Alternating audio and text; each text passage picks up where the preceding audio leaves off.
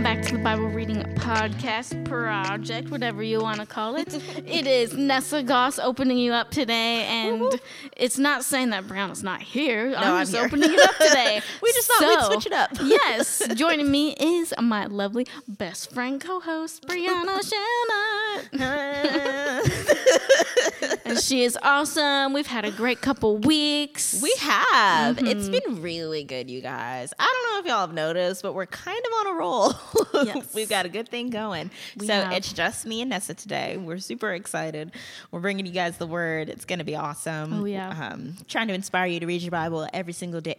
Zero excuse. Yes. Getting deep, figuring out truths, Hopefully the word is coming alive to you. Yes, because I know it's coming alive for me. Yes. Like, the more we dig in, the more we read, the more I'm like, oh my gosh, I'm having discernment for this. Like, I understand what this text is saying. Right. So it's just me and her today, just me and you, and how it should be. Oh, yes. But we like to have guests. So. We really love having guests. It's so much fun it's so much fun. It excites me.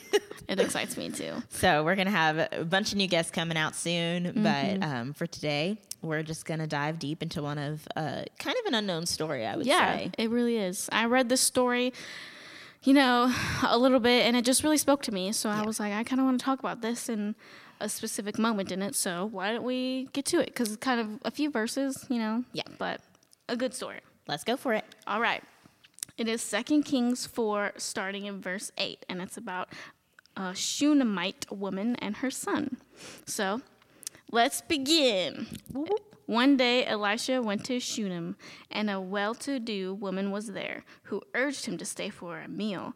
So, whenever he came by, he stopped there to eat. She said to her husband, I know that this man who often comes our way is a holy man of God. Let's make a small room on the roof and put it in a bed and a table and a chair and a lamp for him. Then he can stay there whenever he comes to us. One day, when Elisha came, he went up to his room and lay down there. He said to his servant, Gehazi, call the Shunammite woman. So he called her, and she stood before him. Elisha said to him, tell her, you have gone to all this trouble for us. Now, what can be done for you? Can we speak on your behalf to the king or the commander of the army? She replied, I have a home among my own people. What can be done for her? Elisha asked. Gehazi said, she has no son, and her husband is old. Then Elisha said, call her. So he called her, and she stood in the doorway. About this time next year, Elisha said, you will hold a son in your arms. No, my lord, she objected. Please, man of God, don't mislead your servant. But the woman became pregnant, and the next year, about the same time, she gave birth to a son, just as Elisha had told her. The child grew, and one day he went out to his father, who was with the reapers. He said to his father, my head, my head. His father told the servant, carry him to his mother. And the servant had lifted him up and carried him to his mother. The boy sat on her lap until noon, and then he died. She went up and laid him on the bed of the man, then shut the door and went out. She called her husband and said, please send me one of the servants and a donkey so I can go to the man of God quickly and return. Why go to him today? She asked. It's not the new moon or Sabbath. That's all right, she said. She saddled the donkey and said to the servant, lead on, don't slow down for me unless I tell you. So she set out and came to the man of God at Mount Carmel.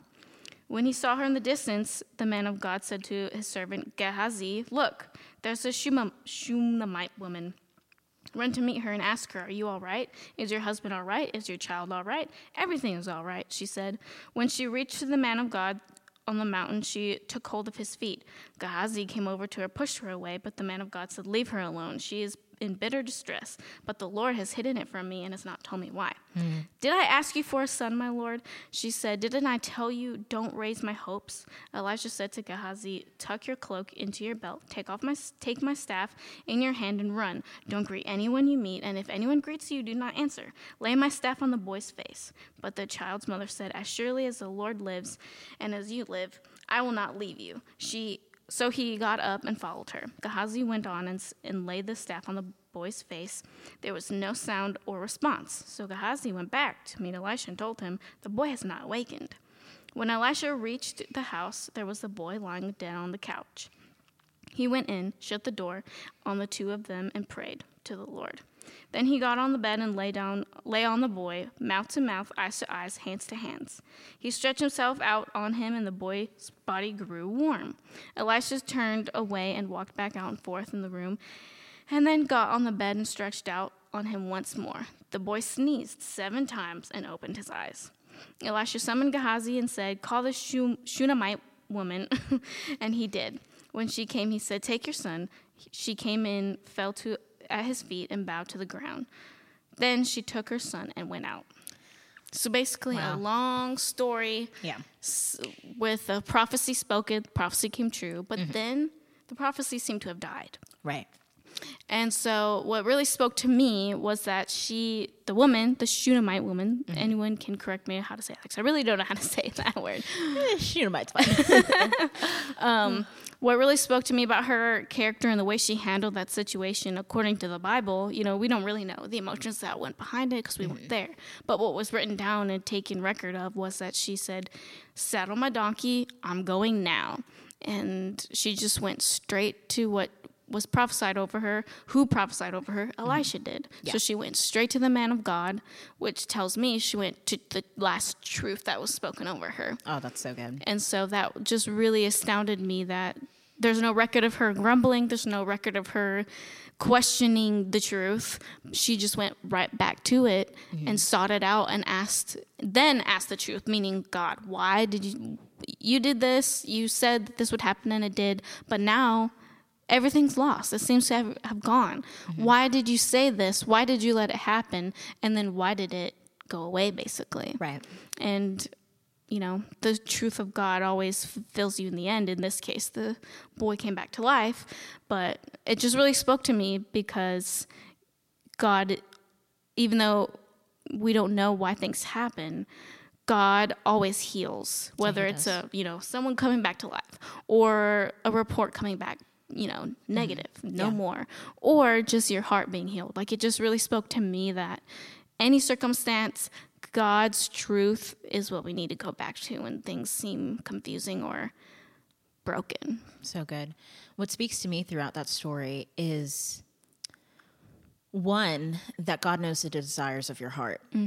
God already knew that the Shunammite woman wanted a son. Yeah. Because she didn't ask for anything from Elisha. He's the one who said to her, "Oh, I see your husband's looking a little gray over there and you have no son." Yep. And so God revealed to Elisha, hey, she wants a son, and he restored that desire for her. Yes. And what I think also speaks to me throughout the story is, one, God knows the desires of your heart.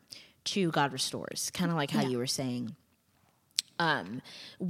This story also reminds me of another resurrection, of Lazarus' resurrection, where Jesus asked Martha and Mary, "Where have you laid him? Where have you put him?" I think God often asks us, where did you put that desire? Where did you put that dream? Where did you put that deep wish in your heart that you've either laid to rest because, I don't know, maybe the season of life has changed. Maybe it didn't work out the way you thought it would. Maybe you're struggling within your marriage. Like, whatever it is, where did you go put that thing that I had for you that you decided was done? Yeah.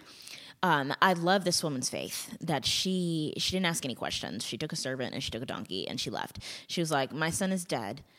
And I need my Savior, and I need God. I need the person who fulfilled this desire to me." It couldn't have been like, he couldn't have been brought to life by anybody else. He could only have been brought back from the person who gave it to her, which I think speaks so much. So many times when there's adversity or trouble, we go to all these different things, all these different avenues, and these things don't know how to fix it. They don't know how to fulfill it. It doesn't matter.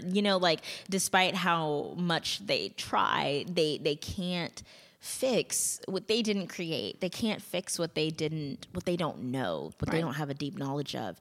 So I think that just speaks to, yes, running to the truth and running to God every single time, because God is the creator. God is the originator of our faith. God is everything. And when we come to him with a problem, he not only hears us and knows us and already has a plan for it, he has already provided the answer and provided a way out. Yeah. I think it was very unconventional the way he brought him back. Yeah. Like, he kind of laid on top of him and, like, stretched himself out on him. Like, he's a grown man crushing a little child. But, like, that's what did it. And so that was an interesting part of the story to me. And the fact that the boy sneezed 7 times. Like, can you imagine? Like, no. And then, bam, there he is. So it's very interesting. The Bible is so curious to me about that kind of thing and the little details. I'm sure it means something. So I have to go back and, like, dig really into it and like, why was it this specific way, Yeah. And then, of course, the number 7 is the number of, completion. Yeah. So it's just, there are so many little Bible nuggets in there. There is. Like, I really liked. But let's talk about the Shunammite woman for a second. Yes. She was quite the little homemaker. She was. She saw that he, was traveling, and she had the discernment that he was a man of God, right. And so she prepared a space in her home for him. Mm-hmm. Do you prepare a space for miracles? That's good. Do you prepare a space for God to do something in your life, yeah. whether you're asking for it or not? Do you prepare a space for him? Or are you too busy with life, and right. are you too busy and preoccupied with the things of the world, or are you actively preparing a space for God to show up and transform your life and raise your hopes? Yeah. The thing she said to Elisha, I told you. Yeah. Not to do this. Yeah, I told you not to do this, to leave me alone. But you had to, and I think that's funny that she said that, because it's such a human reaction. That's such a human thing to do and to say, like, God, don't do this for me if you're not going to do it for me, or if it's not going to be the way I imagined, or if it's not going to turn out the way I hoped or expected. Like, don't even bother. Yeah. But God calls us to live in a space of faith. Yes. That challenges that. Yeah. That says that, no, I'm going to show up anyway, and I'm going to do it anyway, and I'm going to do it for you anyway, even though you don't deserve it, even though there's nothing about it that, you did to earn it. I'm still going to show up, and I'm going to do the impossible. Yes. And I'm going to show you who I am and my love for you despite it all. Mm-hmm. And I just love that. I think that's such a good story. It's not preached on often. So yeah, what do you think? What else? I just really like that you made that correlation with the space that she made for Elisha was actually where she put the son, and that's where the miracle happened. Yeah. So that's just cool that you made that correlation to, are you making room for God to speak to you and to do miracles? Because like you said, we don't even know what we need, really. Yeah. We just know what our mind thinks and what our mind wants, but he knows exactly what we need, and he has a purpose, and his calling is higher. She didn't know that by her making a space for Elisha every time he came in, that she would one day gain a son from that. Right. She was just doing what she thought that she should be doing, and the Lord was telling her to do, and prompting and her all to these little tiny things like being a homemaker, making a little space, those lead to so many other things that are bigger than we ever think that are. So that's just really cool. And I love that. That's what speaks to me. Yeah. Go Shunammite. Yeah. The Shunammite woman. Yes. Let us all be Shunammites. Shunammite. Lord, help us. Let us all be Shunammite women in our lives. Let us make space for miracles. Let us have hope. Let us run to the truth, even when we don't understand. Yes. Let us continually run to God and be open to God and be open to the things he can do in our lives. Yes. Let us not limit God, and let us just be steadfast in our faith. Amen. That's all we can do. Oh, yeah. I think that's a great place to end, because what else do you talk about? You say? Miracles and faith. It's just great. Yes, it is. Yes, so we appreciate you guys for listening today, and we're excited to come back next week. We have some special guests coming, so hopefully you tune in, and we will see you next week.